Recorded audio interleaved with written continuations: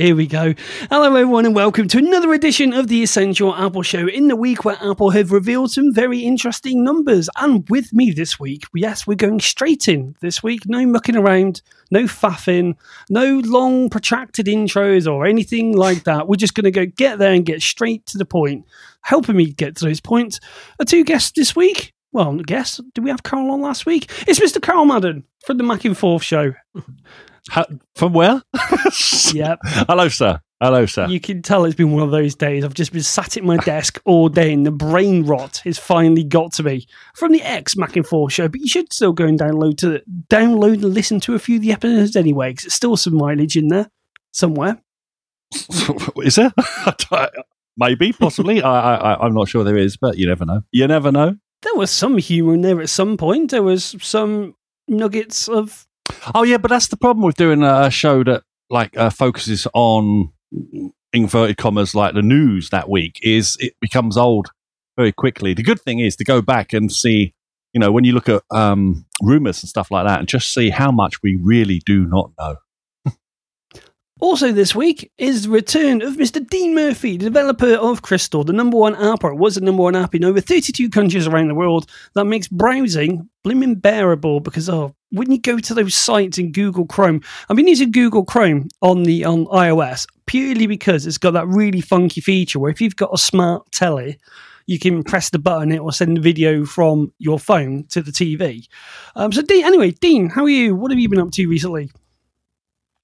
Yeah, I'm really good. Mainly getting drunk, which I think we might hear about a bit later. No, what? No, let's not go later. Let's go straight into it now. Oh, you want to hear now? Okay, so working on an ad blocker is quite a lot of fun, and sometimes I get invited to speak at some events. So I actually went to a dinner last week. I got invited to a dinner in a posh end of London, in Mayfair, with open bar, free drinks, and the wine just keeps topping itself up, and that's very dangerous.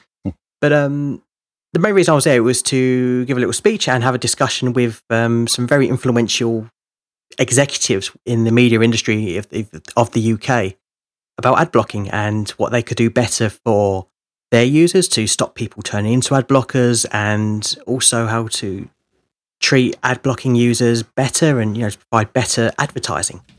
So that was a lot of fun. So how serious was it? And then how long were you on the pop for? So no, it was quite serious all dinner. It started off with a little speech by me and by someone from another company. I don't want to name drop, but there was a lot of chief executives there. It was about 20 of us in total, all representing different newspapers or different media publications. I was quite surprised to find that one of the guys I was having a little slightly heated debate about turned out his dad was an ex-prime minister. Ex-deputy prime minister in the 90s. That was quite surprising. Blimey. It's mad, isn't it? It's yeah. And I didn't quite expect that. But it was a lot of fun, and hopefully I shed some of the doubts and the misbeliefs they have about ad blockers and why people are using ad blockers and why people are opting out of their advertising and their intrusiveness and all that kind of stuff. No, Dean, you sure you don't get invited along with an open bar because they wanted to try and get you on alcohol poisoning? Just to get rid of the competition, sort of thing. Yeah. I really need to get my kidneys looked at, or my liver looked at. Oh, you need to come and hang out with me a bit. Yeah, take Karl with it. If you're ever struggling, you think that's what they're trying to do, take Karl with you, because he will drink that bar dry. It'd be like a human shield. Oh, it'll be your +1. You're going to need a bigger bar. Indeed. Yeah. Why not? When it's on advertising money, why not? But no, in all seriousness, it was very fun. I think it was quite positive as well. How I promoted ad blockers to them, and how the industry needs to change. So hopefully some changes will happen, and the internet will be better for everyone. Well, that's the plan. Actually, Dean, I know when you was on the show with Mark, you was on the show with just Mark the other week, and you were saying you went off to Cupertino and you was talking to the Safari team. When I was listening to that, I remembered there was a story in Ars Technica, I think it was, a couple of years ago, about they were complaining Safari is the new Internet Explorer. I don't know if you ever remember that article. Yes, yeah. How like they don't go to industry events and they're very That's secretive and closed, which is yeah. And part of it was as well when it was dealing with some of the mobile stuff as well, and they were saying it was slow, it was like terrible, and of course at the time there was no ad blocking features, and I always thought, they were apparently quite desperate to get those features into iOS, so it could speed up, it could become a faster browser. But do you ever worry about the fact that, Apple's kind of infamous for it, like Sherlocking something? Or do you see, because I started thinking, I wonder if they're ever going to Sherlock what Dean does. But then I'm thinking, well, if they do that, then they are, rather than just letting third-party people make their own decision, it's like they are committing themselves, and there could be sort of antitrust things going on if they started blocking other people's content. Whereas if we leave it to you guys, then that's perfectly acceptable, because we get to decide if we want to put your app on to block, various sites and things. I think they've tried to get in, from what I can tell as an outsider looking in, this is just speculation. The closest they can get to ad blocking is the reader view within Safari, where it just strips out all the ads and just shows the content, but obviously has to load the page first in its entirety. And also Apple News, where it gives a very ad-light experience. And this has been done by Facebook and Google as well, with Facebook Instant Articles and Google AMP accelerated mobile pages. So yeah, with Apple News, you load an article and it loads instantly quick, and that's brilliant. And it's got like a few little ads that don't take up much bandwidth or performance costs, and they're not intrusive, and they respect your tracking preferences. So I think that's as close as they can get to real ad blocking, is just serving that light experience and reader view. I'm not sure. In Apple News recently, I've noticed there's a few more adverts creeping in on that service, I've got to say. Because I remember you see the small Apple one where it's like, Apple Apps, the little blue rectangle thing. That to me is all right, but you've nailed it there. There are more and more creeping through, and you don't mind so much because it doesn't seem to be this horrible. When you get a mobile view of a web page, you get like an intro paragraph, big advert, scroll down, bit more text, and another big advert. It doesn't seem to be as bad, but I could see if they don't monitor it, getting a little bit unwieldy, should we say. Yeah, I mean, if I'm honest, I've not used Apple News since... I used it for like a week just to try it out when it first got released, and then I've never used it since. And now with iOS 10 beta, I started using it a bit more because it's been refreshed, just to try it. Mm-hmm. And I've just noticed that there's these big square block ads nested in between the content, and they're all advertising the same thing. So like, you have one ad for, I don't know, shoes. And you scroll past it, the next ad is the exact same ad for shoes, and scroll past it, and it's like the same ad for shoes. It's like Groundhog Day, but for ads, it's just, get some shoes, or whatever it's advertising. And I do what I do. It couldn't have been a good advert because I can't remember what it was trying to say. That's the thing. We never do surveys to find out, because there's what's that advert on TV at the moment, or it might just be online, where some guys he's going to work and they've done a special thing for him, like his face is all over the bus and it's on billboards, and the guy's just completely oblivious to all of it, and he's just walking past the advert, and I'm thinking, you're showing an advert which is showing how rubbish advertising is. What are you doing? I think that is the very definition of the word irony. Yeah, perhaps so. It's weird. I do worry about the Apple News part of it, because there is that feature within Apple News where you, as a content provider, can do your own advertising, or you can let Apple do it. And I'm thinking that the ones doing it themselves might be the ones slipping in some of the more obnoxious big banner ads. I mean, I don't know, but I mean, if any listeners out there have noticed this, please write in and tell us. But I've just noticed it a few times now. Like, I've even had the odd one or two that do something they're not meant to do, and suddenly, like, the App Store will pop up with some crappy app that they, want me to go and spend or get for free, and then buy loads of in-app purchases. So a bit of a worrying trend. That is the complete worst one, is it? When you go to a web page, it loads up, and before you even had a chance to touch the screen or look at anything, boom, takes you to the App Store. So you double click to go back, and then the web page that's taking you there is just suddenly a white page. So you press the back button, and it loads up the content, and then boom, you're back in the App Store. And I don't think any of us here. Yeah, this sounds bad that we're dissing adverts. We're only dissing the bad adverts. If that makes any sense. Exactly. Yeah. Oh, I'm not. Oh, fair enough. There's always one in there. That's me. I'm allowed to. I've got no like dog in his hunt. I just never. I used to work in the advertising trade. I just know it's complete nonsense. We tell people that advertising works, and it doesn't. All it does is that, in my belief, all it does is it just sometimes reminds people that something's out there, and that's it. If that's the best you can hope for, then great. If you want to chase that millions and millions of dollars and pounds to do that one opportunity, go, oh yeah. I mean, who now doesn't know McDonald's exists? Who doesn't know KFC exists? Yeah, but you got to keep. I mean, haven't you got to keep like continual brand awareness, because otherwise it goes out of conscience. But who's going to forget McDonald's? It's on every flipping street corner, virtually. For God's sake, it's a weird thing. I can understand when there's a new McWhopper chicken ranch thingy burger now, haven't they?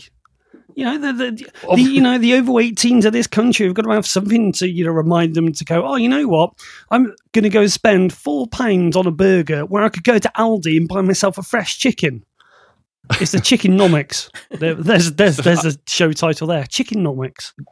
The biggest giveaway for me is whenever they do the Super Bowl ads, right? If they spend God knows how many millions on like a 30-second ad, and then I bet if you go and ask someone 10 minutes after that ad stream ran, what was actually advertised, no one's going to remember more than like one or two, maybe. We're also from ADD and lack of more than a 30-second memory. There's nothing new there.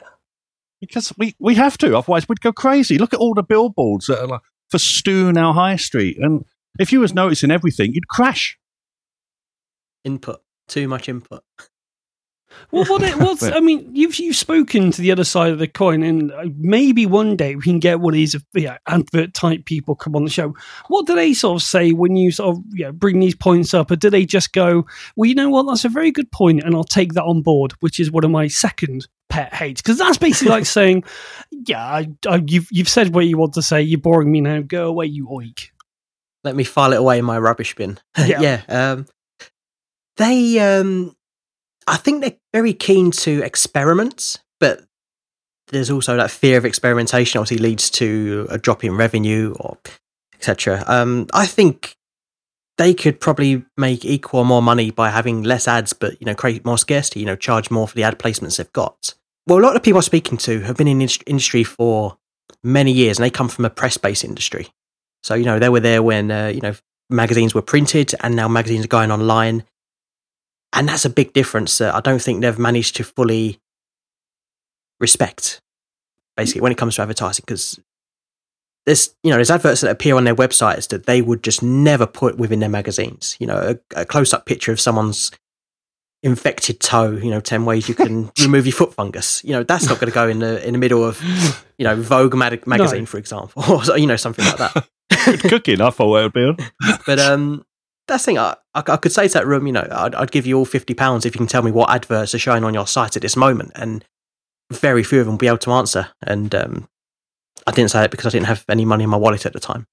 But so I think that's a lot of the problem. They don't own their own. They don't own their own inventory. They don't own their own stack. Their advertising stack. It's all shipped out to all these different third parties who mediate and do whatever.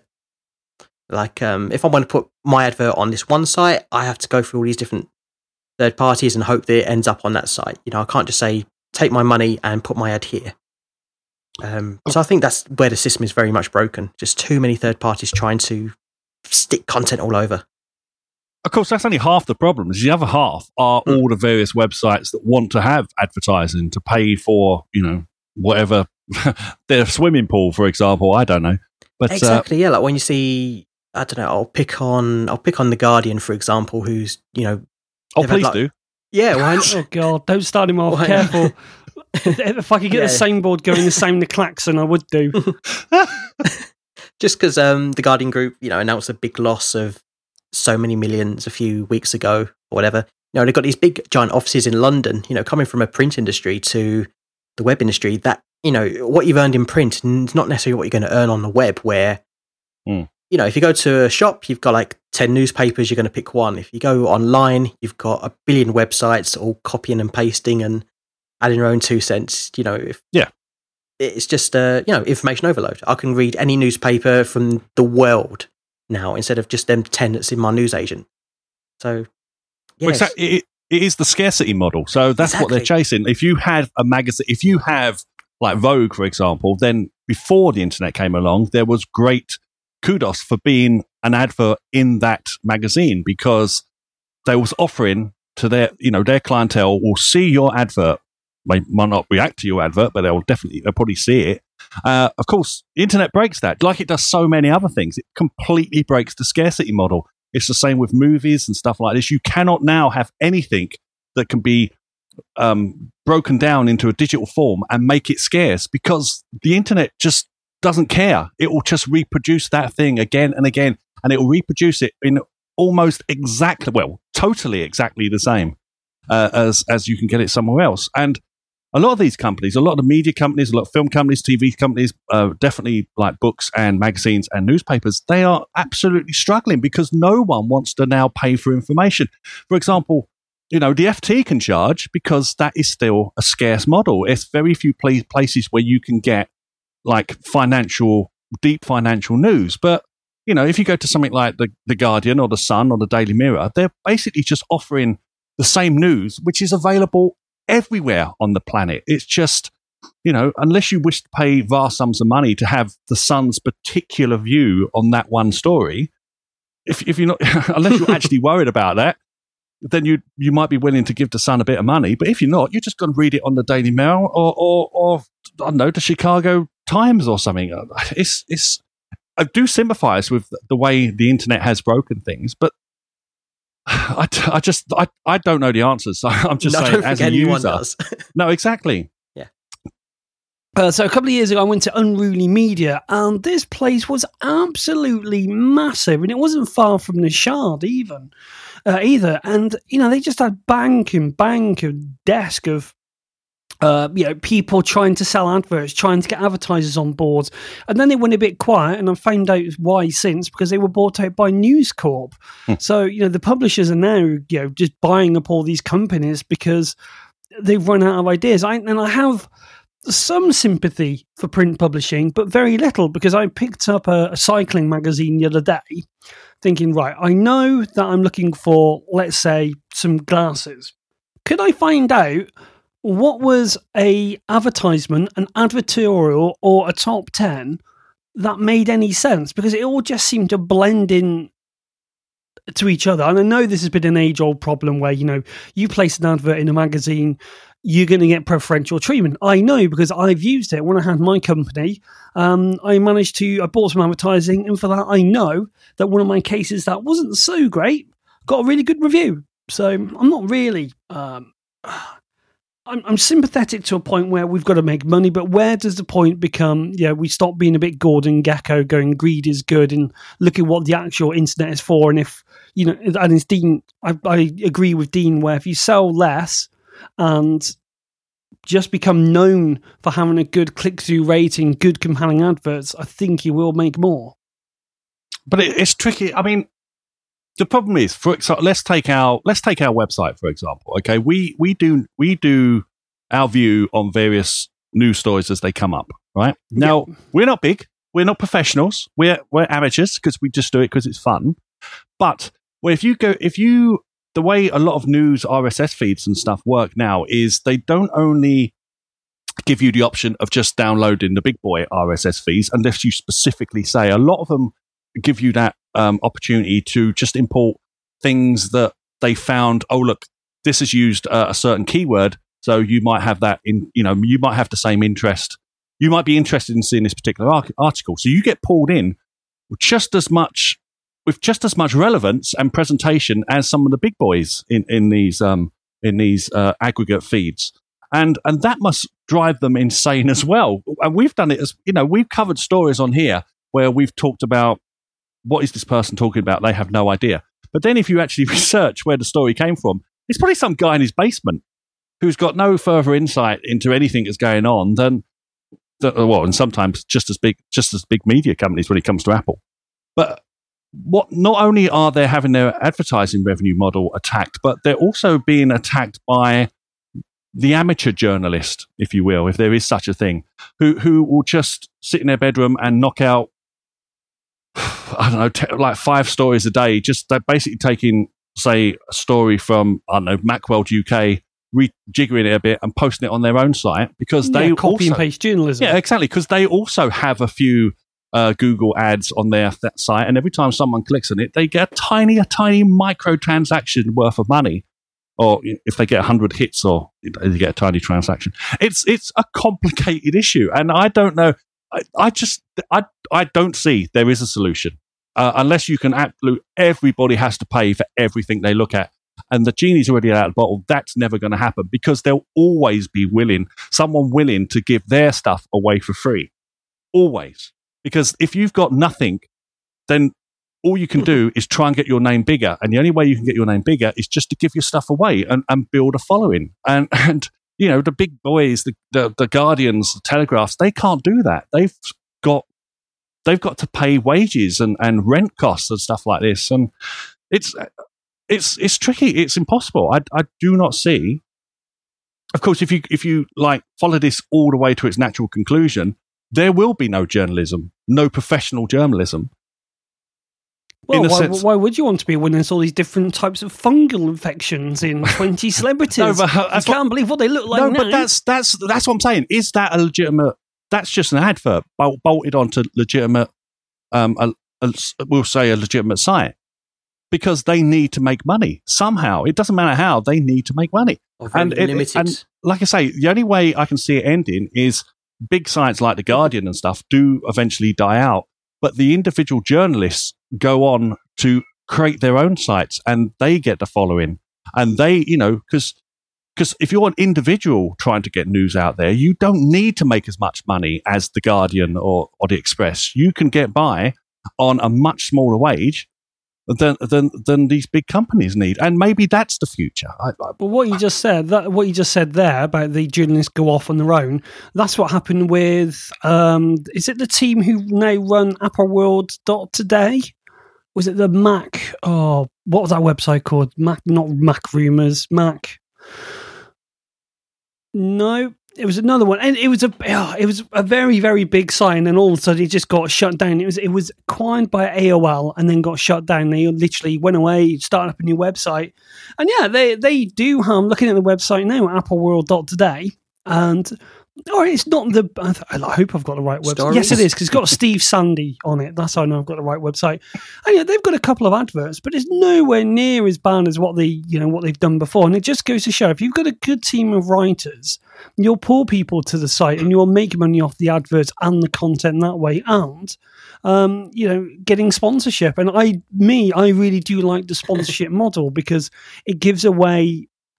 I don't know what the real difference is between sponsorship and subscription. I think for me, the feeling is if someone's sponsoring me, they can remove that at any time, where a subscription has a different connotation to it. And if they want to stop sponsoring you, I think people maybe think that's a little bit more work. Yeah, see, I don't mind that model, but then the only thing that causes me pause is, under that model, would we ever get another Woodward and Bernstein? Would we, if anything like that happened again, and I guarantee things like that are happening all the time, is there a model for truly investigative journalism to actually do it? Because the only reason those guys did what they did is because they were funded by a massive national newspaper.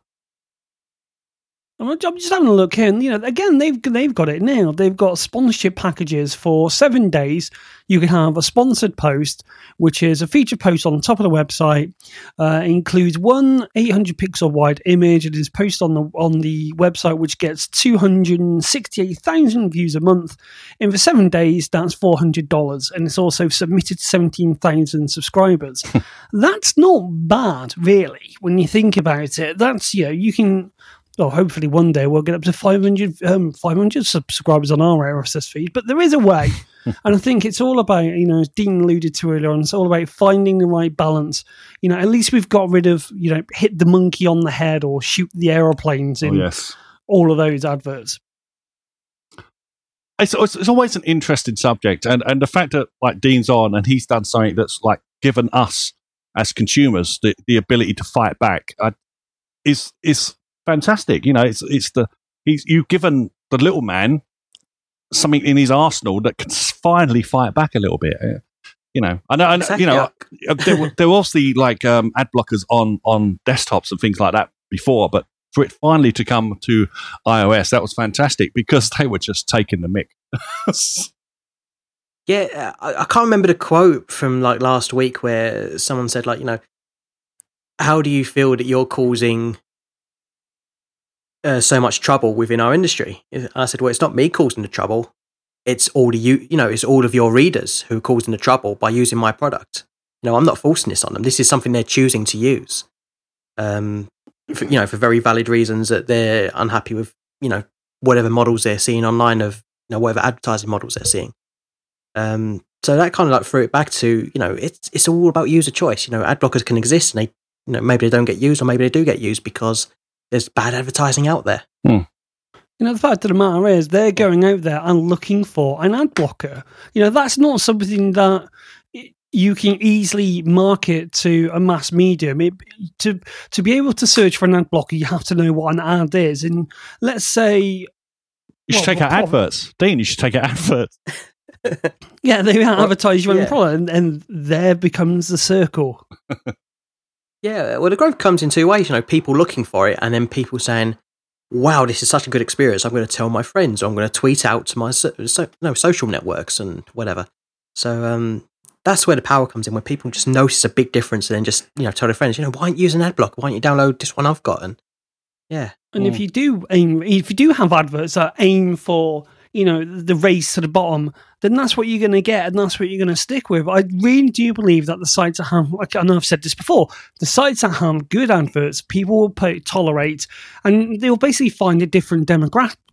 But it is a shame, and I actually got approached by an advertising company a couple of months ago, and they did the Outbrain style ads, and I just went, I tested it about a year ago, and I made enough money to keep the site, you know, ticking over for a few months. I don't mind admitting that.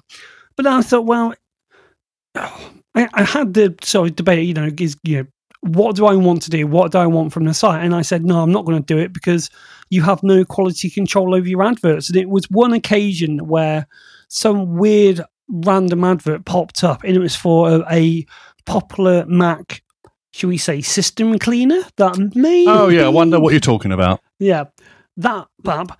And it just kept coming up and popping over the site. And they said, we can't find the problem with that advert. We know it's coming from somewhere. We'll just have to disable your account for now. And it's like, talk about taking a shotgun to the situation. If only more people chose the ethics of what appears on their site over the money that it brings in, that would just be, you know, a lot of problems will be fixed. However, that being said, I do take PayPal donations, and we do have a Patreon page. Just putting that one out there. Should we try to do some bit of Apple news? Oh yeah, that's what we're here for, isn't it? Should we give that a bit of a crack? Some 37 minutes in. This is just some random news before we go on to the main topic of the week, which is obviously going to be the Apple earnings call. So we'll start off with something that's loosely related to advertising. Apple is making its own groundbreaking TV show, Planet of the Apps, which is, as you probably guessed, about apps and developers. But today, the company bought up the exclusive rights to another hugely popular show from CBS, Carpool Karaoke. I can't believe they had to buy the rights for this. I mean, what is it's singing in a car? Who hasn't done that? Do you mean all the times I've gone along in my van and I've been singing along to the stereo? You'd be a YouTube sensation, you would. Well, thank you very much, sir. But I never knew what Carpool Karaoke was until today, when I thought, right, I'm going to go on YouTube and find out what it's about. I was very cynical about it because it just sounds rubbish. Yeah, I know. Cynical? It's hard to believe sometimes. Wow, blimey. Anyway, but I was watching it with James Corden, you know, the British tubby comedy actor, writer thing. Smithy from Thingy. Yes. And if you say so, I have no idea what you're referring to, but I'm just going to say the thing with the Welsh people in it. Gavin and Stacey. Okay. Well, you know, it's quite harmless. It's quite entertaining. I don't understand why anyone has to pay for this. But James Corden's not going to be doing it apparently, so that's a bonus straight there. But I mean, it looks cheap. I can't imagine it's going to cost much money. When I was watching the things on YouTube, I'm thinking, my God, how many times do I have to sing this song? Because they're supposedly continuously singing, but the outside of the car changes all the time. So it means they're singing it more than once. So it's being edited. That's just editing, I know, though, isn't but that's it? the point. You're just getting... But that's the point. It's not a spontaneous thing. I always worry about these things, like people read it and think it's spontaneous, but it's not. It's take after take after take after take. Anyway, that all aside, some of the shots also look like they were green screen, but I don't know. They could have been. Who knows? It doesn't matter. But I cannot believe this show is going to cost much money to produce. It's a car, which they could hire. It's a guy, and it's a stereo, and it's like special guests who probably want to come on to plug their new album and whatnot and do a little interview. And, it's pretty harmless. And they're saying, it's only going to be 16 episodes, stuff like that. I'm thinking, what? You could do 4 of these a day. What's the hardship, for God's sake? And it's only going to be on Apple Music. And it's going to be a promotion thing. It'll be fun, I guess. It'll probably have people on that I'll have no clue who they are because I'm an old fogey now. But, it looked good fun, seeing on YouTube clips Michelle Obama singing along to Beyonce songs. And what's the one I watched? I think it was George Clooney climbed in the back and started. I still think everyone wants White Van Man karaoke. I think that has got a spin-off written all over it. You can want all you wish, but you won't get nout. Truck stop karaoke. Watch truckers do their thing. No. Yeah, don't say that wrong. No. Dean, any thoughts on this? Do you partake in any of the carpool karaoke? I'm still trying to get my head around it. I don't quite get what it is. So it sounds like they're just doing like a very fluffy short interview, singing in a car. I thought, have you seen Wayne's World? Yeah, no, I've seen the carpool karaoke. I just don't get why they're doing it. But then I come from thinking of Netflix is buying the rights to this and this and this, and then they're making amazing cinematic masterpieces, and then Apple, the richest company in the world, making people sing in the car. I could have summed that out better myself. It's perfect. Yeah. There is nothing more to add to that story. Well, you've nailed that one, Dean. You've nailed that one. Yeah. I don't know. I think I'm just I feel really old saying this because I normally think I'm quite young and hip, even though I'm 29. But I think you've said it now, and you're heading towards the 30s. I know. I just think I'm it's not my generation; it's for the generation before, and that kind of makes me sad and feel a bit old. You went out and you got drunk on wine in London. That's the start of the slope. And champagne. Oh, there you go. So you left that bit out earlier. Now it makes sense. Champagne and canapés. Once I have a few champagnes, that's it. I'm gone. I have no idea what it does to me. I can drink like 12 pints of lager, nothing. I can have like 2 glasses of champagne, and I'm gone. Have you ever tried getting drunk on lager tops, then, Carl? What? I'm not 7. But you got to put the top in the bottom because it's something to do with the carbonation and the way that the alcohol goes into your bloodstream. Right. Because ironically, I can't drink a proper pint unless it's ale and it's like room temperature these days. And if I drink like a proper pint of lager, it's like, no, but if you put a lager top on it, that's it. I'm good to go all night. Yeah, but that's only because you're like 3 foot tall and nobody actually knows this. The MacBook Pro 2016 release date. We're moving swiftly on, as you can probably tell. Hints of 4G connectivity, Kaby Lake processors, and a PC tablet style build. This one I put in because there's been a bit of... that was from PC tablet.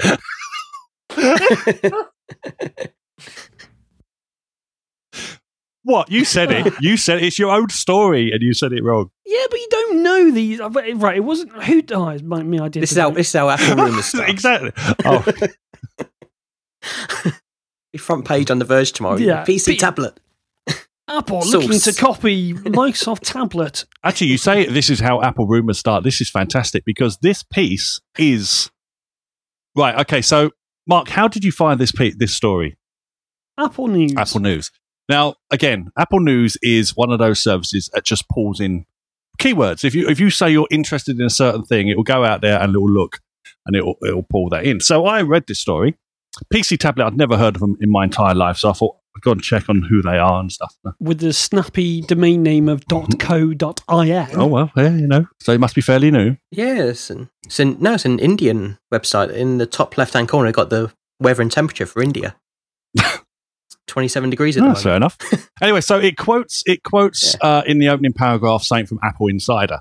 So I went and saw what Apple Insider was saying about it, and it was basically just saying the piece it was referring to was that Intel 7th generation core processors have only recently been shipped out to certain unspecified companies, but Apple is not one of them. And the reason that is because Apple can just not take the standard chips that everybody else gets. They have to have them specially made to fit into their, specially designed chassis and things like this, and all the other gubbins that they stick inside these super slim machines and things like this.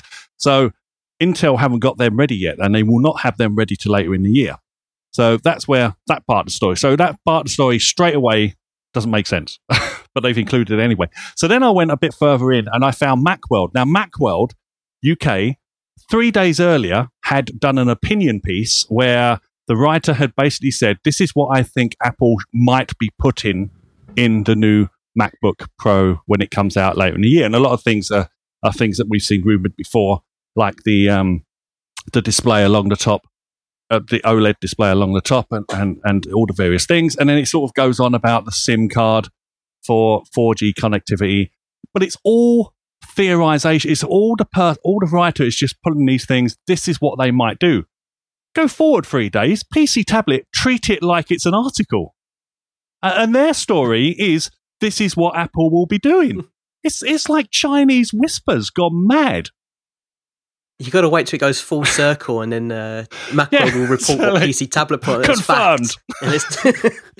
And that sources familiar with the matter yet again. And this is the problem I have, and I'm sure it's not just the tech press. I'm sure it's other industries as well.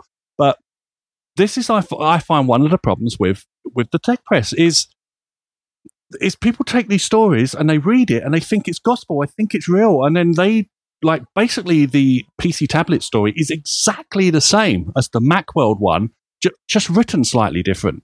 It's virtually paragraph for paragraph exactly the same in exactly the same order, but every paragraph is just written differently. And it's changed from this is what I feel they should be doing to this is what Apple will be doing. It's crazy. What's even worse is that it came up in my feed, and I've been noticing that my feed has been getting rather spammy recently. It's either everything about Brexit or the disaster that is or may not be Brexit. And then I've got all these spammy stories, and maybe it's the algorithm. Yeah, it will be. It will be watching what you click on and read and thinking, next time I see something up with these keywords, I'll pull it up again, because Mark obviously likes that kind of stuff. So you can go in and change what it's searching for. So you can update it and say and reduce some of the more. You can, in fact, if you find a site that you do not like, there is a function within Apple News to say, I don't want to see anything from this person again, or this subject again, or anything like that. So you can, just like Zite in the old days, where you used to give it a thumb up or a thumb down, you can train it to just get the news that you want. Of course, the only problem with that is you just get the news that you want, and you never get another person's opinion.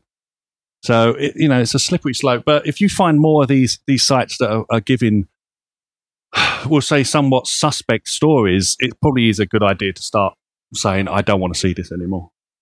And I've got nothing against PC tablet, by the way. It might be a fantastic source for other information. It's just on this time, or I happened to look at it, they got it. Well, there was in the headline, it says the possibility of 4G, and all it says here is the possibility of 4G support was raised after Apple got a patent for a remote wireless transceiver. Yeah, about 2 months ago. And that's it. That's what they're basing the fact that the MacBook is going to have 4G connectivity, and it won't, because that's in the iPad. But the other thing is the rumours are that the Apple Watch 2 will have 4G or 3G and stuff, and the phone's obviously got 4G and 3G. I mean, that phone's going to have a curved screen, the MacBook's going to have an OLED bar. But really, how many contracts do we want with our flipping mobile company? I mean, one for me is enough. Thank you very much. I don't want, my MacBook having one, my watch having one, my phone having one, my iPad having one. It just gets crazy. Don't really. Sorry, go on. Yeah, I don't really see the point or the need for a 4G connectivity in a laptop when your phone is a perfectly good hotspot. Especially when Apple, trying to reduce stuff. Like it says here, they're trying to remove the headphone port. I can't see them removing a headphone port, but adding in 4G connectivity and a SIM card port in its wake. So yeah, it just doesn't quite add up. That trying to take out stuff, and I think the phone is going to be our central hub. And the majority of iPads I see aren't the 4G ones or the 3G ones. It's the regular Wi-Fi ones. I don't see the point of buying a 4G one because I just use my phone as a hotspot, and that's they're gonna have a massive hard set. They think they're gonna face a lot of comeback on if they have taken the jack out of the phone. Can you imagine if they've taken it out of a MacBook? I'd like to see them try and explain that one. I like how even on the new MacBook, the ultra thin one port MacBook, it's still got a headphone port, because they just can't take it out. They can't take it, not at this time. It's crazy. But I do like the fact that on all these exclusive iPhone 7 case leaks, it's always the same leak, like looking from the top down.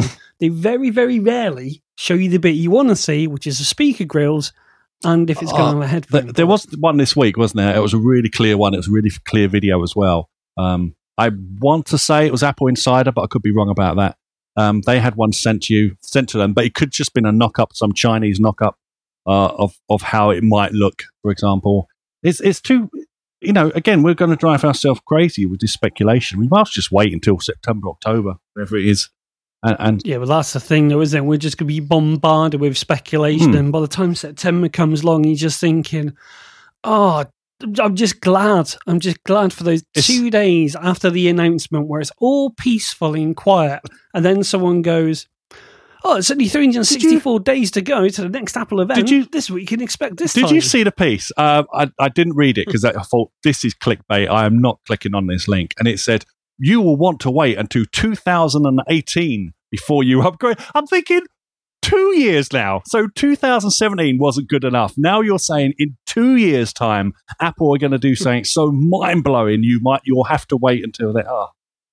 Well, we've already skipped this upcoming iPhone. We're going to the next one because that's, as you said last week, it's the anniversary one, and that one's going to have the curved screen and this, that, and the other, because it's almost like we've just written off this next iPhone because they'll just be, Apple haven't done anything brilliant. They've really done what they've done time and time again, which is release a phone, put a speed bump on it, then they release a new one that's got some more features on it, and then they'll increase the speed on that one as well to keep up with everything. I mean, of course, not like Apple follow a pattern or anything, is it? Yeah, it's just iterative design. Every phone has 3 or 4 extra features that the last one didn't, and a few more improvements, and that's what's been going on, and a few design changes here and there. That's pretty much what's been going on.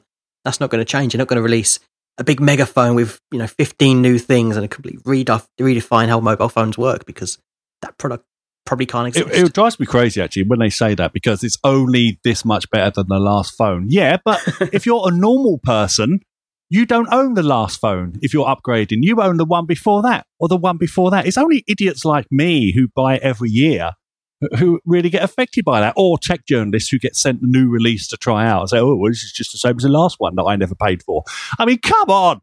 How stupid do they think we are sometimes? It's absolutely crazy. I've noticed this on a few really popular shows that I listen to, is they talk about these phones and they forget that they're being sent these phones. So they'll use them for a month, 2 months, or whatever, the latest from Samsung or whoever else, and then they'll pack it, put them in a box and stick them on the shelf or send them back to the manufacturer. The real person buys a phone and they keep it for 2, 3, 4 years, right? Because they're not crazy, because it's a phone to them. So when they come to buy, if they like Apple, if they like Samsung, if they like Huawei or whoever it is, the next phone will be a significant upgrade for them, because they've upgraded from a phone that's 2, 3, 4 years old. They've not just come from one that they were sent 2 months ago, and this one has only a slightly better camera than the last one, or it's got slightly faster. Which if you really, I can't see the difference between this and the last one that the company sent me for no flipping money. But I'm going to tell you, it doesn't actually impress me that much. Well, thank you so much, sir.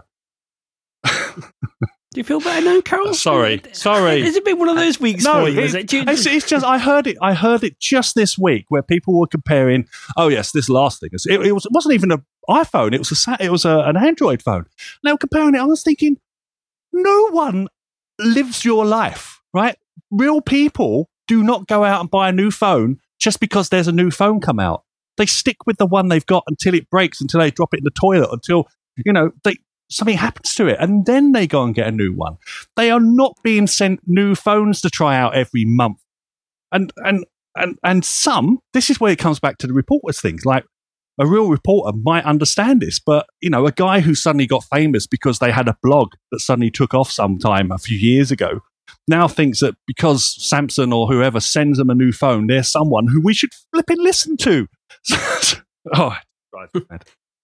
And the funny thing is, I notice a lot of my family who, they aren't really interested in tech. They just, they just want a phone. They don't go for the highest model. They go for like the cheaper options, like the 1-year-old model or even the 2-year-old model. Just because it's a bit cheaper. The iPhone 6 is a perfectly capable phone, even though it's coming up to 2 years old. That phone's not going to get old for a while. It is absolutely crazy. And like I say, it's only a microcosm because this is the only field that I pay that much attention to, but it is getting worse and worse and worse. And it allows me to have little rants now and again. So, I think my favourite part of the iPhone announcements is when they show the 3D graphic performance and show how this very rich 3D game, and every year they do the same sort of demo where it's better and better. And then these games don't actually appear on iOS. That one game might, but then you don't get all these big rich 3D experiences that they're promising, all these big 3D immersive games. And it's just, why do you keep promoting all this 3D stuff when no one's actually using it? It's all, that's something Pokemon Go. Yeah, exactly. I mean, that's the thing, is I had really, really good hopes for Metal, thinking, what Apple has done there, or seemingly what they've done there, not being a developer or anything like that, looks absolutely amazing. But then it just sort of hit me was the fact that, we're in an age of 99p games and 99p apps. Who's going to spend the money to really go and get the best they possibly can out of an app by using Metal? And it's probably, not that many people. And let's face it, our devices now last so long. I mean, I'm still using an iPhone 5S every now and again, just purely for testing. Get out. What's wrong with that? I'm not. I'm just saying. I'm just saying that's how it's viewed, isn't it? Oh, you haven't got the latest. Yeah, but the thing is, it works. It's all right. It's a little bit slow, and when I mean a little bit slow, there goes the dog. Lost my thought on my rant now. Dog bug. You was on about your phone and like how older ones are still relevant. Older phones are still relevant because they still work. And granted, it's a little bit slower. There is maybe a fraction of a pause when I swap between apps or something like that. But it's nowhere near as bad as, let's say when my iPad 2 was reaching the end of its life and you do a double click and it seemed to take an age for the software to go, because Apple have got it right by teaming the hardware nicely with the software, and they do last longer. And I think that's going to lead us nicely in to our next. Has anyone used the Microsoft app, or should we skip over that and save it for next week and go straight into the next section? I've installed it. I've taken some pictures of my room that I'm in. It's got a handy little compare feature, which it shows you how the native camera took it and how Microsoft's imaging improved it.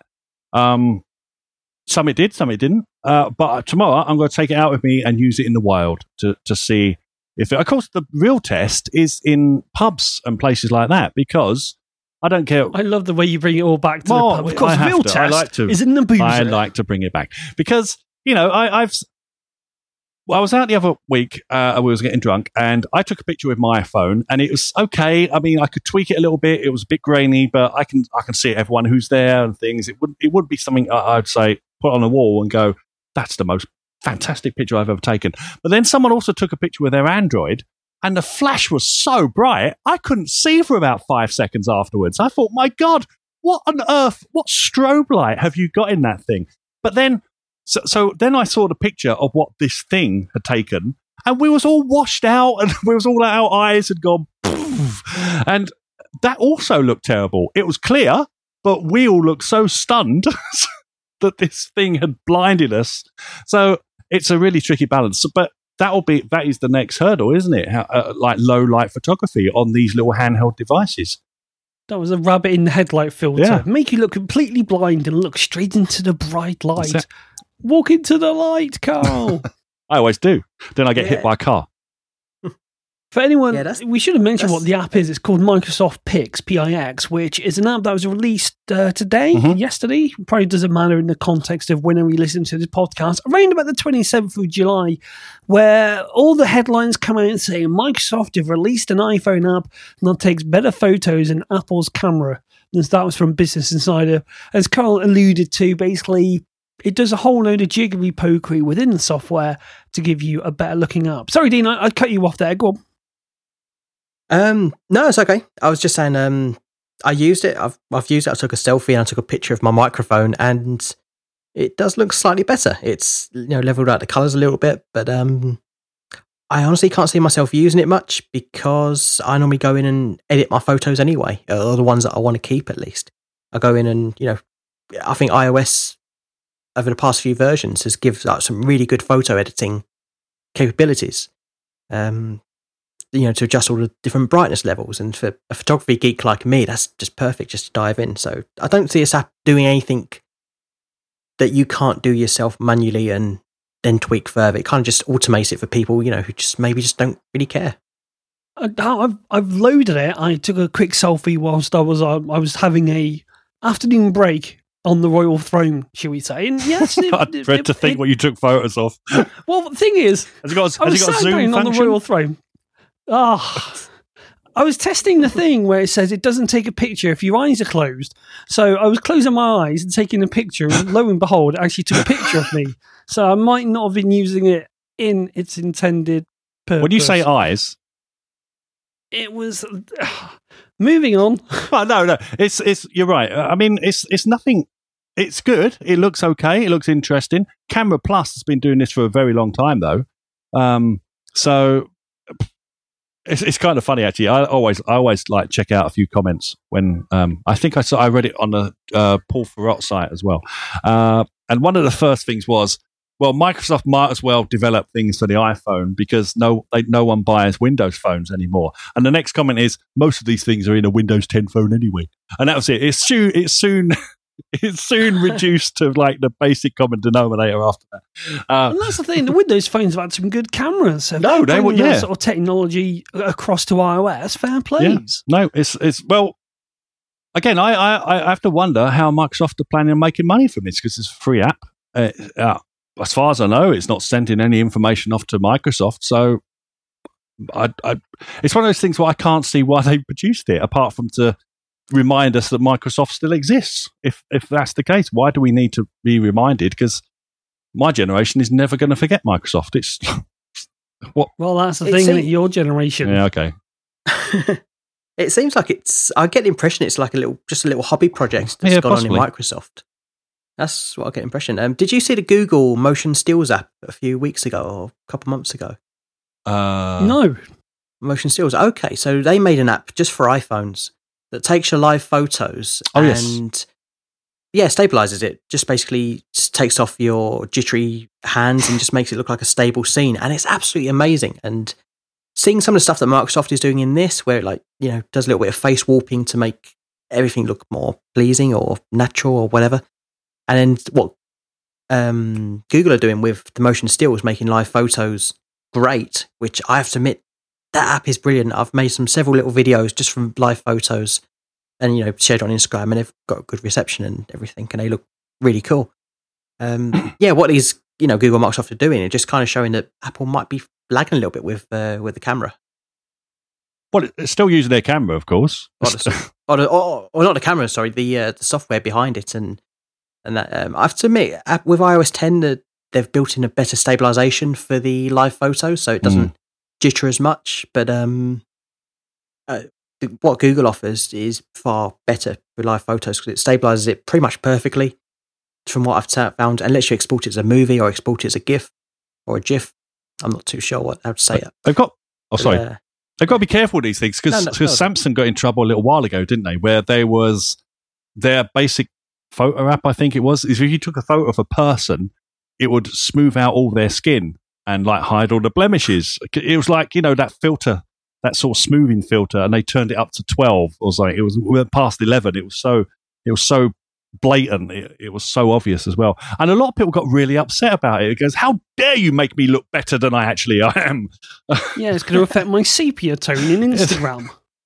So you can't please anyone. But it'll be good to, if it does do a better job than the basic app, then great. But the power of default means that most people will never try it on the grand scheme of things. But great, Microsoft have made some blinding stuff for iOS over the years. I'm thinking about the whole Office suite, for example, and it's fantastic. And it's good that these big companies, Microsoft, it was basically, and Google were software services. That's what they did until they ventured into hardware and started competing, on the same playing field as Apple. And, that's when things got a bit mean.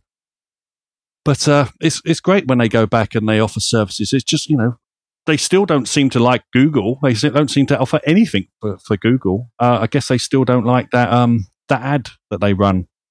What's it called? What was that ad Microsoft run against Google when it was snooping, the shopping thing? Smoogled or something? I can't remember. Scroogled, yes. So they're still, no matter how much animosity you may think there is between Google and Apple, there's far more between Microsoft and Google. It's crazy. I'd say the rivalry is between Microsoft and Google mainly because they both provide all these services. Especially for the Office. Like my last job in corporate IT, I remember switching over from Outlook and the Office suite over to an internal Gmail, obviously company domain, and Google Docs and Google Drive, and that was so much better experience.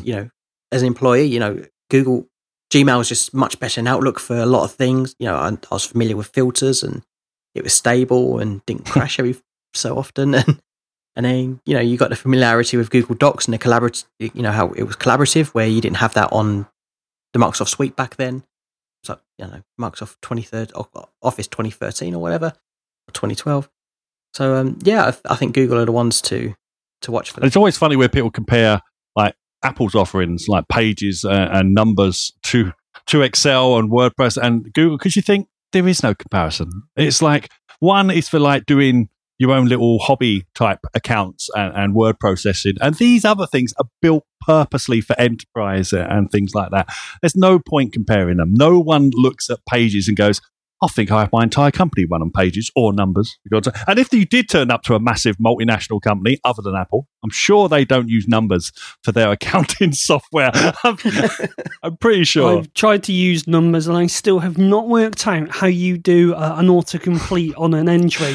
So if you type in equals and you start typing con for concatenate, you press down, you press return, and it does nothing. Whereas in Excel, it just works.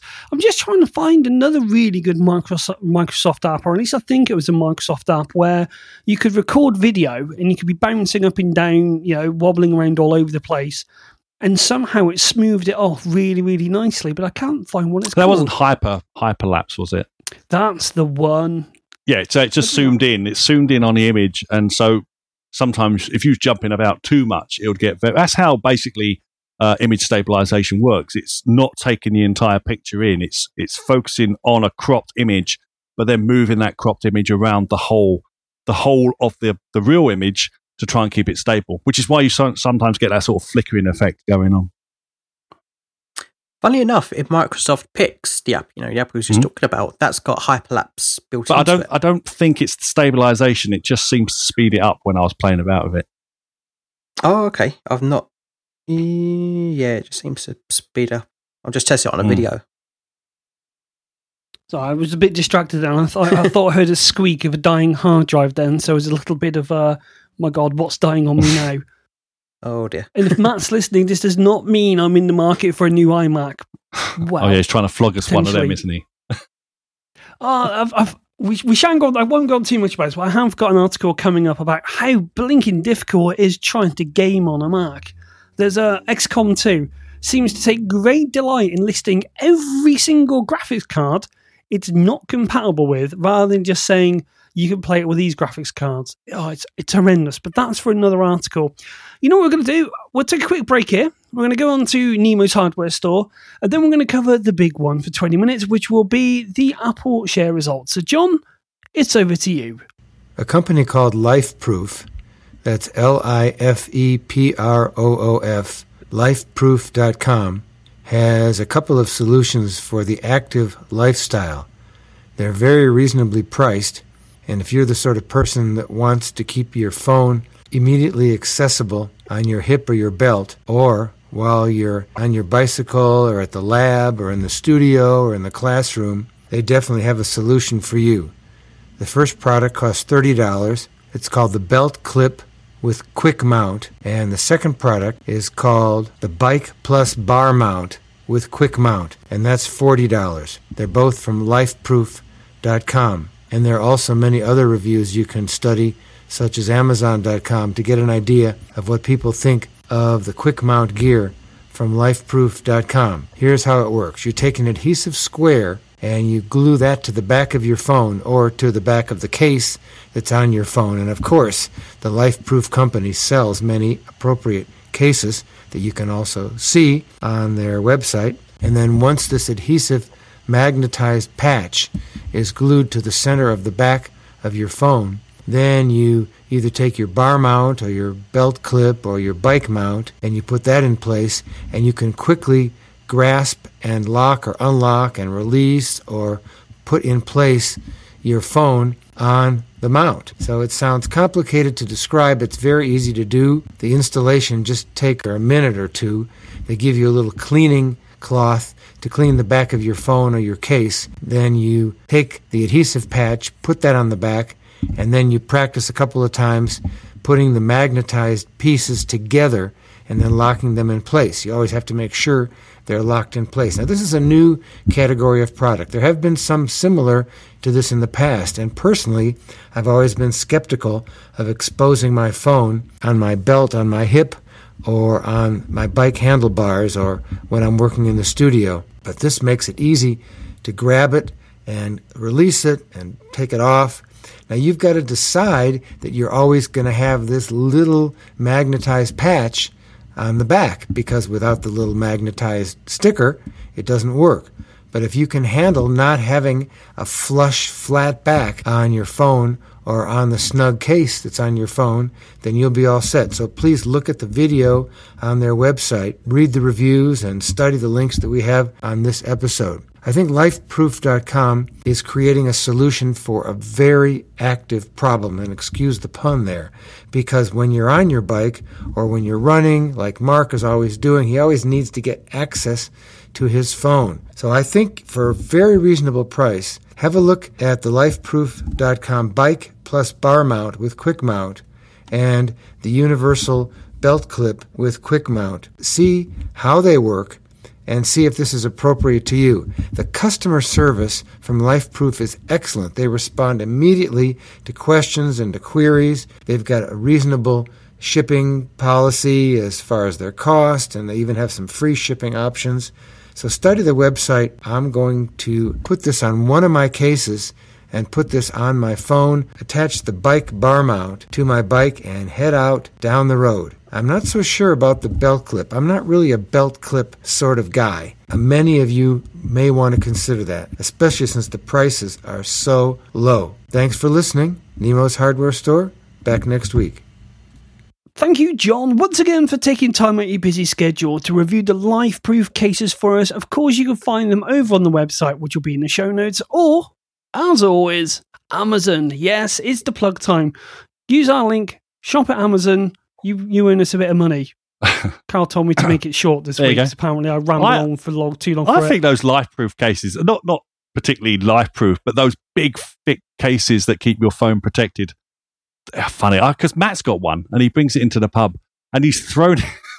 He's demonstrated. After he's had a few pints, he demonstrates it. for some unknown reason, and he picks his phone up and throws it on the floor. I'm just waiting. I'm dreaming of the day it just shatters into a million pieces. Why are you not recording this? Because it's so fast. It won't be me talking to him. It'll be someone else. And all of a sudden, I'll see across the table, he'll pick it up and throw it on the floor. I'm waiting for him just to do it like at a wall or something, and then forget there's a window there and watch as it sails out into the ether. That'll be awesome. So we're waiting for him to do that, and we're also waiting for the Tesla date. We have a date. Now, what are you going to release the information? No, just in case I don't get a chance to film it. So, but if it all goes to, because we're doing something else in the evening, so I'm a bit worried how much time we're going to have. But I'm going to try and do something.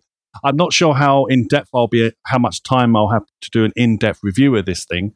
But I will be shooting something, and it is fairly soon as well. So at least I'll get to see one of these things. Hopefully, it all goes to plan. But I don't want to say, just in case I jinx it, just in case on the day it's absolutely peeing down, and I don't want to do a whole video project under an umbrella, no matter what. So what you could say is, if they were to tune into our Twitter at EssentialApple1 or at Claw0101, they could find out when and if it happens. Oh yeah, I will. Be notified straight away. If I'm doing it, if it all goes to plan, I will tweet out or do a quick Periscope or something of us getting ready to mess around and do the shot and stuff like that. And then hopefully once I've got it and I've recovered from the night that follows, I will put it together and so it will be up on our YouTube, because we've only got 2 things on our YouTube channel at the moment. As always, I set these things up and then life just totally gets in the way and I can't continue doing it. But it should be interesting. Apparently we're going to try the S, and then later on they're going to let us take a look at the X. What do they have a range limit? Do they say you can only have the car for like an hour, or can you grab it for a weekend? Don't know. I have no idea. This is all. Oh, you know what? This explains why Mr. Matt Barton said, "Oh, you know what? If you're going to buy this iMac off me, I'll deliver it for you." It all makes sense now. There you go. But I will be hopefully test driving it fairly soon. I'm not sure if he'll actually let me drive, because the sound of maniacal laughter as I get behind the wheel. He probably doesn't want to hear, but yeah. Well, lots of fun. I test drove one a few months ago. I knew you were going to say that. I was going to lead into that, and somehow I just knew you were going to say that. It's biting my tongue whether to say it or not. Yeah, I test drove one just for the fun of it, and they're a lot of fun to drive. The acceleration curve on them is just, it's just straightforward. It's just, it is absolutely, and this is the guy who created PayPal, and you hear. You hear these motor industry people, these bigwigs in the motor industry, oh yes, Apple can't get into this sphere because who do they think they are? They just make consumable PCs and things. And you think, that guy's done it, and he hasn't got the resources of Apple in the slightest. He was rich, but he's not that rich. And look what he's done. He's okay. We haven't all got electric cars, and the prices high, but it's starting to come down. Yeah, but it's come down to 30. Yeah, but he hasn't produced that car yet. So hopefully, when that is mass produced, it will make it more popular, and we'll see. But he's got to reach that point at some point. He's running out of money. He's borrowing money left, right, and centre. So there is a real possibility that Apple could buy him. Well, maybe, but he could go out of business before everybody gets these cars that they've reserved. It'll just. And that is the problem. He is fighting a massive industry in cars and things, and not just cars. All the people who have vested interests in oil and all the other things that go along with the car industry. Just like most things, that's the trouble with disruptive industries. Most people don't want to be disrupted, like the advertising industry. It's Sally. Everybody wants to protect their piece of the pie. I've always said I would never buy. Oh, we're back to horses again. We've got more horse in Iceland going on the last 2 weeks. I've always said I would never ever buy a brand new car, because I just think it's just a horrendous waste of money. Yeah. But the more I look at the Tesla, and the more I sort of think, look at what you're getting as a car, not just because it's electric, but for 30 grand, look at what you're getting. And, some of the more affluent people in work, they've all switched over to hybrids and stuff like that. But it's weird because the Tesla now to them is becoming a bit of a cheap brand because it's like, well, yes, they do a £30,000 Tesla. No, well, that's the exclusivity gone. And you're going, well, you're driving a massive honking great big BMW, cluttering up the bloody roads and forgetting to. No, I said I wasn't going to do it this week. I was going to be nice because I've got a special amount of hatred. It's now. when it reaches the second-hand market that'll be. I mean, once these things start to become so you can pick them up on second-hand for whatever price they have back then. That was, when the average consumer might start to show an interest, but even 30 grand is probably out of the remit of a lot of people in this day and age. Yeah, true. But, you can rent it. You'll probably be able to buy it for about £250 a month, which seems to be the sweet spot. I suppose, around here is anyway, what people are prepared to rent, to lease a car for. And especially if they do the optional extra, like the Powerwall. I don't know if that's actually out or released yet. That honky great big battery you can stick on a wall and charge it via a solar panel. That, to me, I think is a big key factor because for, let's say, a £6,000 investment, you got a solar panel that's going to power your house and charge your car for free. That's not too bad. And we've gone completely off subject of Apple. Is there any Apple car rumours this week? Someone yes, bail me out. Bob Mansfield, hasn't he? He's been come back, and apparently he is in charge of the Apple car. Big Bob. Allegedly. Yeah, allegedly. Well, no, he is back. It's just he might be in charge of the Apple Car, the special project. Yeah, but this story says that people are reporting to Bob Mansfield about the Apple Car. But it's like these people haven't actually reported to him. And with the culture of secrecy that goes on within Apple, sure there's going to be a little bit of shenanigans being smelt here. Yeah, exactly. But that's the point, isn't he? Because they lost the guy who was in charge of it all. He went off somewhere else. But Bob Mansfield is like well known within the Apple sphere as the engineer, like the sort of blue collar. He's not. He's like a proper engineer, Apple engineer. But he's just the man's man. But he's the Team America song. He's perceived to be an average guy, who you could have a beer with. But I'm not sure if that's reality or not. But it's just he is in charge of special projects. I mean, he left because he had run in with one person or another. I always thought it was Scott Forstall, but apparently it wasn't that person. It was someone else. But so he's back. And he didn't need to come back. He probably got enough money to live the rest of his life quite happily. But apparently he's back. And if it is a special project, then the Apple Car, is definitely a special project. So who knows what will happen now? Because he's very famous at bringing things to market. And also for saying, no, that's rubbish. And then they stop working on it. Now, this brings us neatly on to our final story. We've got there eventually about the Apple earnings call, where there's been a whole chunk of change put down the back of the sofa for special projects in R&D, which Apple really hasn't done before. There is a lot to cover on the figures that have come out. Let's try that again, shall we? There's a lot to cover on the figures that have just come out.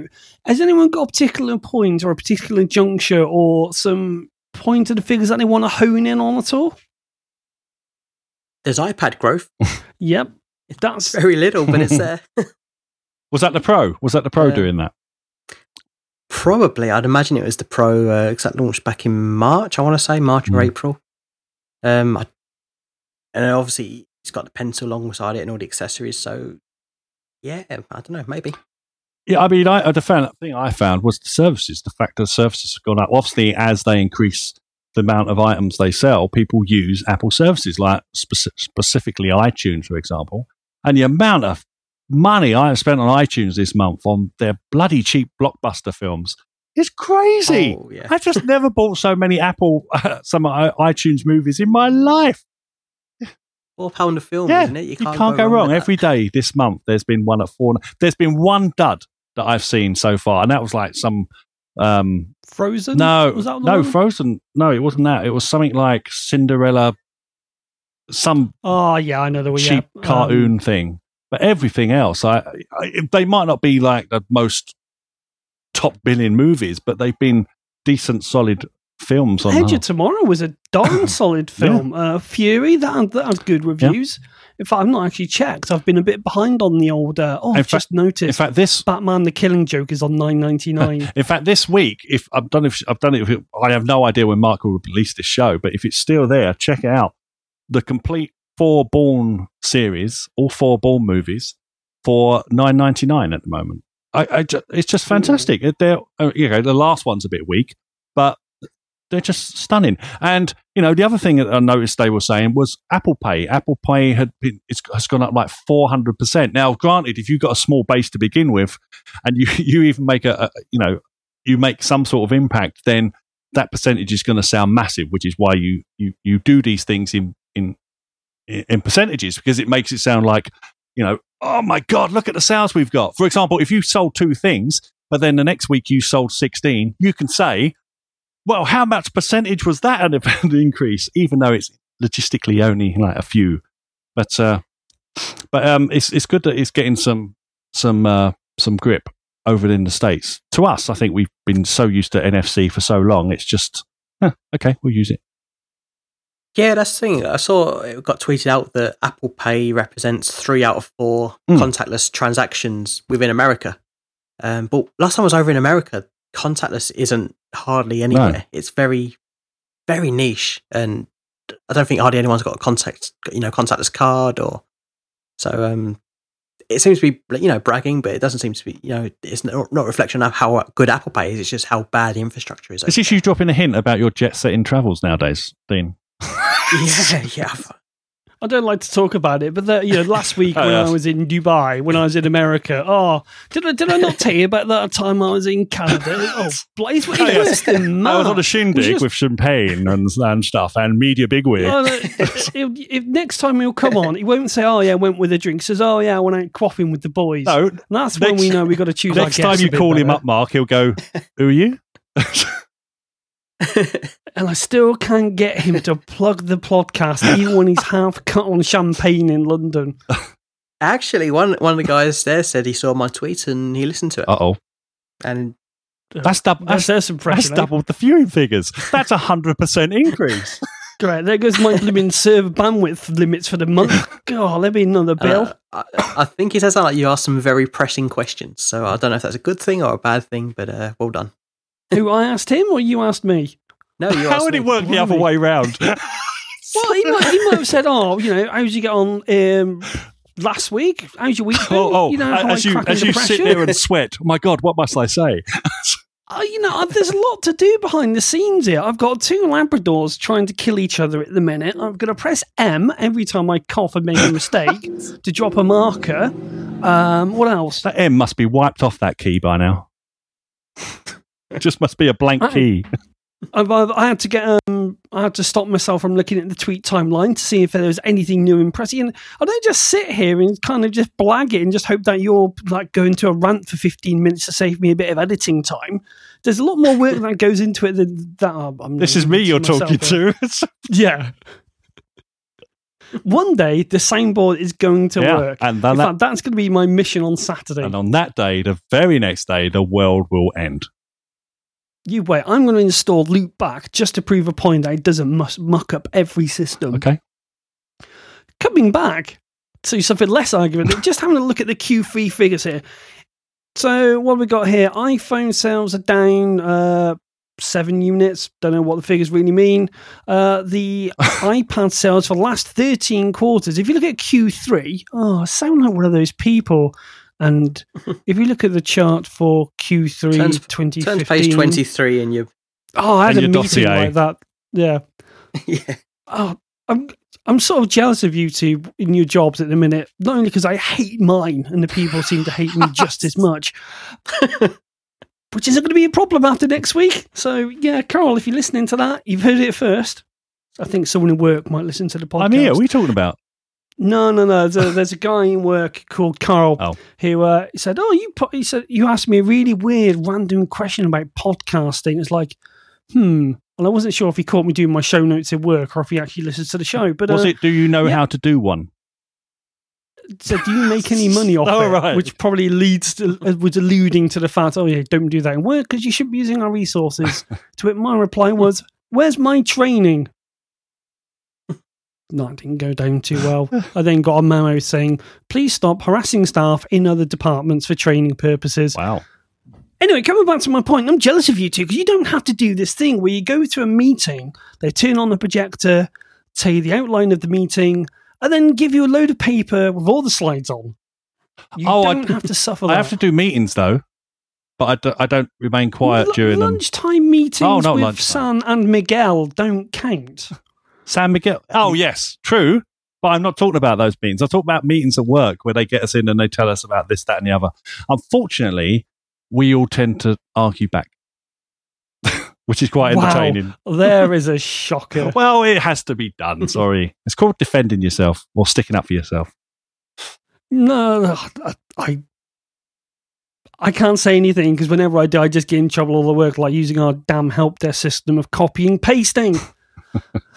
Anyway, let's go back to the figures. iPhone sales are down 7.5 something. It's the third quarter. Of course they're down.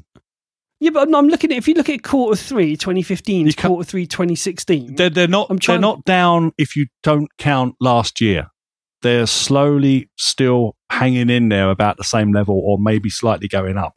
It's because when that damn iPhone 6 was released and all that pent-up demand for a larger iPhone, everyone went mad for it, and they just sold unbelievable amount of units. It's that's the problem. Apple are going to struggle to get that again anytime soon. And it was the iPhone SE as well, wasn't it? So think about it, they had two major releases, both at different ends of the scale, which is exactly why Apple hasn't done this for year after year after year, is because they always like to leave dangling carrots. When people say, well, Apple must make a bigger iPhone, yeah, they'll release it. They're going to release it when they see things maybe trickling off a bit, or when there is a need and when there is a time to. Because, look at what's happened to the likes of HTC, where they went out, put all their decks on the table, and went, there we are. And then suddenly that was it. Where do they go from there? But it was interesting. It was interesting in a way because in America, big phones were not that popular. They were popular in like Asia and in Europe, but over in the States, a big phone was still not that popular. And it was only when the iPhone came out, it became popular in the States. They were more popular over here in Europe and like I say, over in Asia. They were going for the big phablet type phones, but they weren't selling that well in the States until the iPhone came along and suddenly introduced that nation to these much bigger devices. So, that's why there was such a demand for these objects. And, so this time, as I say, the third quarters were not as good as last year, granted, but if you compare that with the year before, or the year before that even, they are perfectly still slightly going up on that gentle curve going up. So, and the third quarter is the worst quarter that Apple has, because in the fourth quarter, they get some of the back-to-school sales going on, and then in the first quarter of the new year, you've got whatever they produce towards the end of this year, all that stuff will count in the first quarter, and that is why that one is normally huge. However, next year's one, the first one, will still not be as big. I'll be amazed if it's as big as when the 6 was introduced, because that was just phenomenal sales for Apple. I'll tell you one thing I have noticed today is that normally when Apple has these sort of calls and there's a bit of doom and gloom, what was the last call that Apple was the first time that they saw a decline in sales? Their share price went through the back end of a curve. Today, it's 103.03, which is up 6%. But they beat their predictions, what they predicted they were going to make. They beat their own predictions, which... Yeah, they did that last time, didn't they? Well, it was only the analysts that I know, but this time they took it and they actually increased this. The shares went up after the call rather than like plummeting down a few points and like spelling doom and gloom for everyone involved. But again, as I've said so many times, Mark, this doesn't affect us in the slightest. It has nothing to do with us as Apple users. Unless you've got shares in Apple, it means absolutely nothing to you. These people are using Apple to make money for themselves. That's all. It's just a thing for them. There's no passion in it. There's nothing. It's just an opportunity to make more money for their clients or whoever else, or themselves or whatever. Right? It does nothing to do with the rest of us. But again, the tech press absolutely starved of anything to report on regarding Apple. They jump all over this. They do some wonderful charts. Some like Jason Snell has done some wonderful presentation on his 6 Colors site, for example. But for the most of it, people are just saying, Apple did this, copy and pasting exactly what was said on the sales call and never really understand what any of it means, because none of us, very few of us, are financial whiz-kids and experts, and we definitely know golden geckos. So to us, it's nothing. It doesn't mean anything. All we're interested in, will Apple still be here next year to do another phone? That's all we care about. And these people don't care about that. It's got nothing to do. It's all about, making sure these pension funds stay stocked and people still will have something to retire on. That's all they worry about. And they make money if Apple goes up or down, because, the stockbrokers, every time they make a transaction, they make money. It doesn't matter if the client loses or makes money. They make money anyway. You've just reminded me about my Gaz challenge with that app. Mm-hmm. The 2 weeks are up. So I need to get in contact with Gazmaz. Why? Who might have a worth a chirp for us this week if I can find the sound effects. Did you make money? I hit a financial roadblock. I couldn't. What happened was I couldn't successfully obtain the next amount of hedge funding, so I had to fold the company. Well, you're good. I'm glad you do. And you want to do a story about finances and stuff. I'm not like Gaz. I don't live in hoity-toity land or go visiting there like Mr. Dean. I've never heard Northampton called hoity-toity land. Well, he knows a load of bankers and he knows people who work in the finance industry as well. But tish. I need my soundboard back. Dean, anything from these figures that grabs you at all? Is there any surprise here? You mentioned services. Do you think that is where Apple's going to be putting its focus in? Do you think we will ever see a new iMac upgrade? It's going to happen eventually. Maybe not this year or next year or even the year after, but happen eventually. Yeah, anything can happen on an infinite timescale. Exactly, yeah. We're going to get new Macs one day.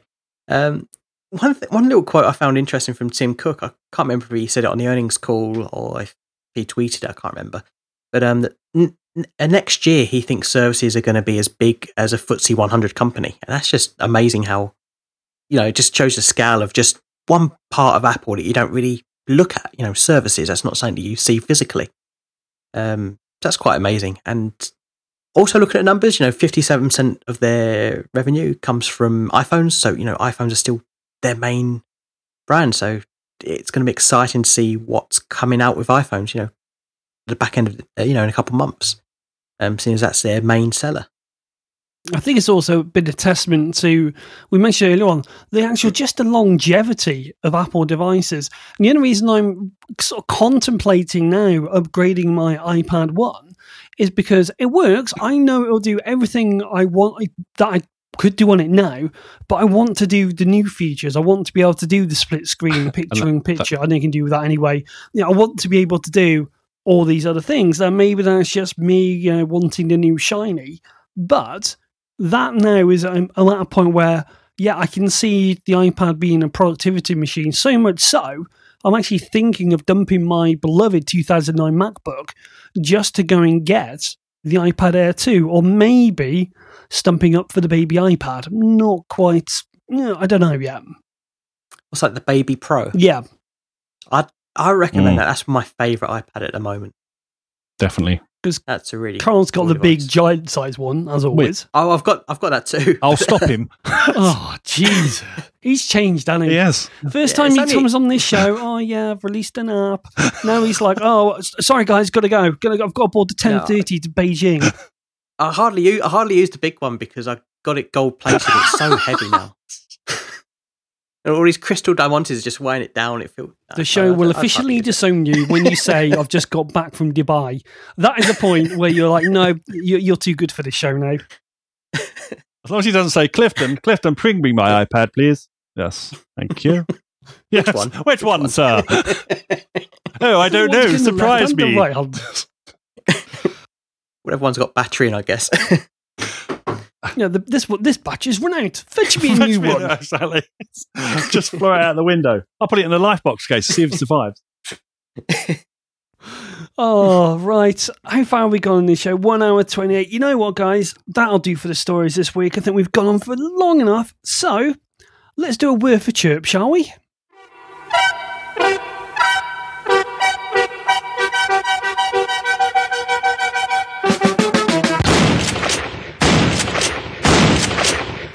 next week the soundboard will be working. Right then, who's going to go first? Who have I got on the list here? He says, trying to fill time while scrolling up and down in Quip. Me. I've lost No, it. Dean. Something, he says. Dean. Me? Something. Yeah. Okay, my word for chirp this week goes to a game which I found, funny enough, someone just tweeted out about it, and it's the one that's being featured in the UK App Store at the moment. So you're tweeting at a game that you had no idea about till 2 minutes ago when someone just tweeted it for you. No, I've been playing it for like about a day now. 30 seconds. No, literally, I saw it last night, and it's probably the only app that's worth mentioning that isn't Instagram or Facebook or something like that. It's called Snakebird, and it's a very hard puzzle game. It got tweeted out by the guy. I don't know if you heard of a game called Braid or The Witness. Oh, yeah. They're very popular puzzle games. It got tweeted out by that guy, so that's what got my interest. They're the guy who made them games. So it's called Snakebird. It's a very hard puzzle game with these very cute, colourful graphics, and it's free to play, and then you can buy extra levels. But I found that I can't even complete the levels that's on offer at the moment because it's that hard. It's a very hard puzzle game, and it's a lot of fun to play. Oh, this is another Mr. Jump, is it? No. I don't know what Mr. Jump is, so it might be. No, I wouldn't imagine so. Mr. Jump. It sounds like a jumping game. No, it's just a little puzzle. Who gave that away? Yeah, I can't really describe it. You got this little bird, and it's kind of like a snake as well. And it's like a snake with a bird's head. It's kind of like Snake, where you eat fruit and you get one block longer. But you got to try and get through a little maze and get to the end while collecting all the fruit. And it's not as easy as it sounds because the mazes are so well designed that you have to think of how to get through them. But it's not got any annoying adverts or any annoying buy these gems. It's just got play these levels, and if you manage to complete them, buy some more for a couple quid or something. Nice. I haven't got to that stage yet. Apps like this confused me because it was like when I watched my first episode of Catfish thinking, oh, this sounds like it's going to be interesting. Completely the opposite. There was no cats nor fish. Sounds like there's a cat in the distance there. Yeah, that's awesome. Right. Bedtime, I think. Why has he come and told you? Dad, time for bed. Yeah. Stop talking those wallies on the Skype and get to bed. Because so, Karl, your choice is Prisma. It's a filters app. No, it's a really interesting filters app. So, chances are everybody knows what Prisma is by now because it's been out a few weeks. So, if you take photos, just random photos of things like a beer glass in a pub or a fairly uninteresting scene, for example, but you want to give it some extra spice, you can just run it through this app, and it will turn it it'll try and adjust it so it's based on various artists' styles. So with just a simple like portrait of someone, you can apply all these different filters from. Like I say, I'm based on all these different types of artists out there and get some interesting results. Now, I wouldn't go and just, for example, if you just had a new baby, take all the pictures of your new baby and run every single one through this filter because you want the real stuff at some point. But, just for stupid little pictures that you'll put on Facebook or Twitter or stuff like that, it just can turn a very bland picture into something that's more interesting to look at. And that's all basically filters should be viewed as far as I'm concerned. They're not proper works of art. They're just an algorithm that's applied to a picture. I don't see what the fuss is. But, I've taken a few shots of like traffic and an empty beer glass and a few things here and there. One of the things that it works really well for example, is say, if you're a bit of a geek and you like pictures of Darth Vader or Boba Fett or one of the superheroes, you can find a photograph of, on Google or something, import that into the app and apply some filters, and you can have a really nice looking piece of, pop art, so to speak, and just use that wherever you want to use it because it changes it enough that, okay, it might just be an official still from a film of the Millennium Falcon, but it adds an interesting layer to the appearance of the thing. Of course, you can like take pictures of people's faces and change them and stuff like that, and then automatically share them out to Instagram, for example, or Facebook, and just have fun with it. Don't look at it as a truly, artistic piece of software, because it's just a bit of fun as far as I'm concerned. It is one of the best like modern art filters thing I've seen, and there's a few like pencil drawing type filters on there, and they have produced some of the finest results I've ever seen that those kind of apps do. So it is, and it's totally free. Just give it a try, have a play. Like I say, don't think, oh, that picture looks interesting, I am now the new Picasso, because you're not. You've just pressed a button. But once you get over that fact, you can share some quite interesting photos. And also, don't overdo the filters. Not everything needs to be in sepia or sepia. Sometimes you just want to keep a picture pure in what it is, and make backups as well. Does it make backups, Carl? Does it do the non-destructive editing? So if you apply a filter, you've still got the original there? Let me see. Let me go. Yeah. So I've still got the original photo and the whatever it did to it afterwards in my photo album. My word for chirp is, for those who want to get their game on but don't have a machine that they can get their game on, there's a website out there called gamesnostalgia.com, and it's a website dedicated to retro gaming. Now, in the past, retro gaming is a bit of a pain in the backside. You've got to get your emulator, make sure that works and is from a trusted source, doesn't have a virus. Then you've got to try and find a ROM, normally for the emulator to boot up and run with, just like your PC BIOS sort of thing.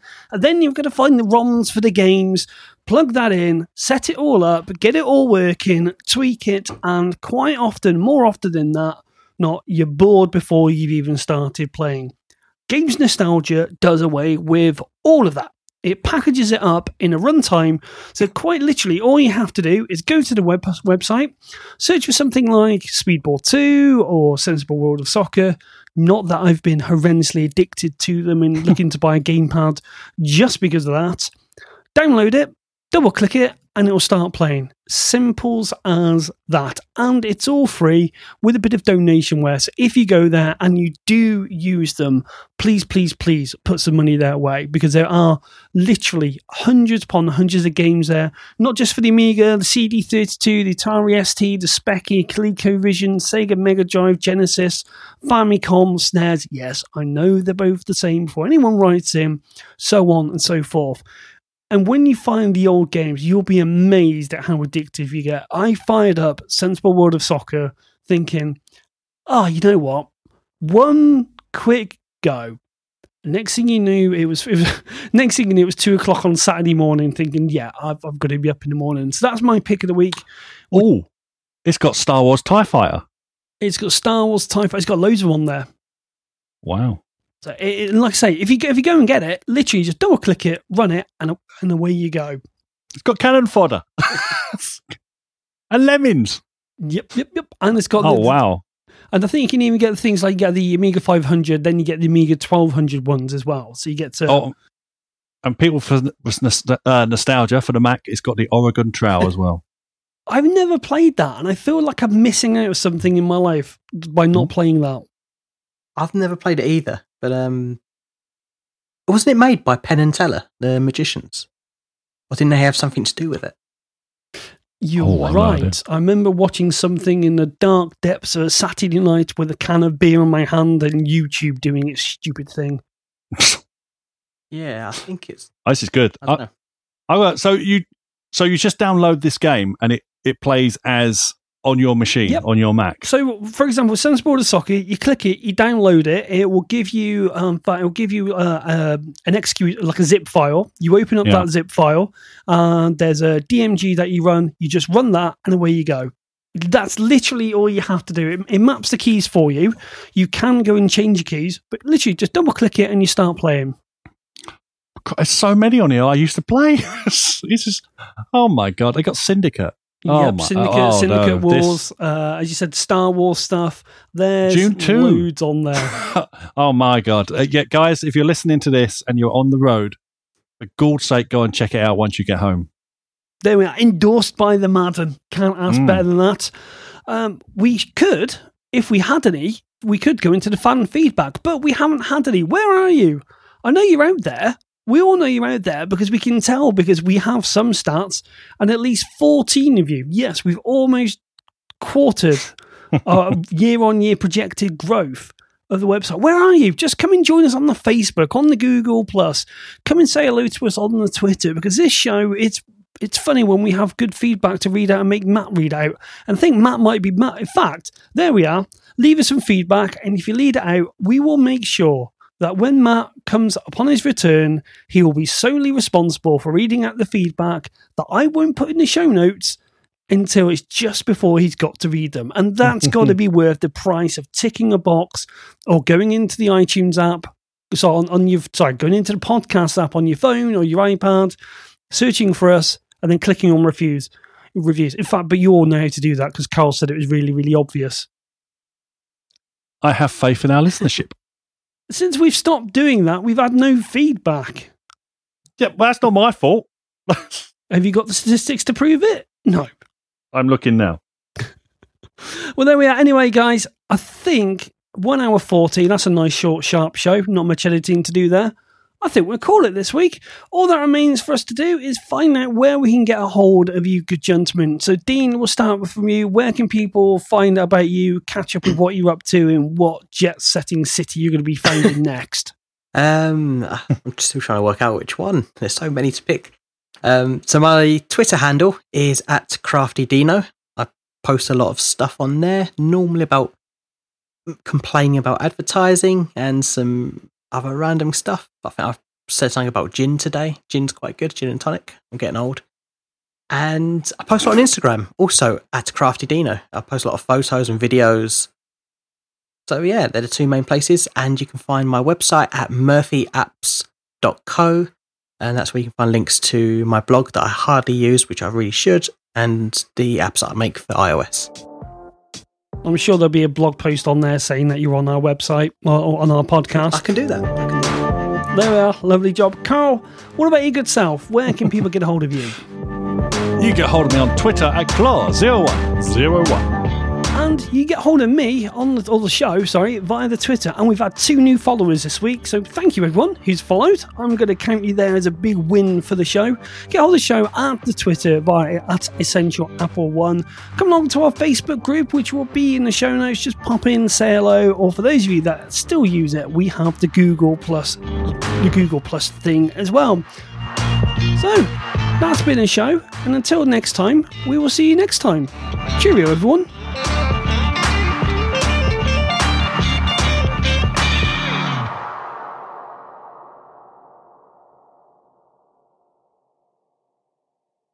Ta-ra.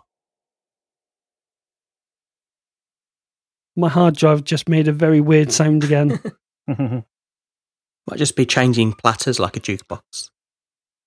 Oh no, it's very much a power down, power back up, like noise.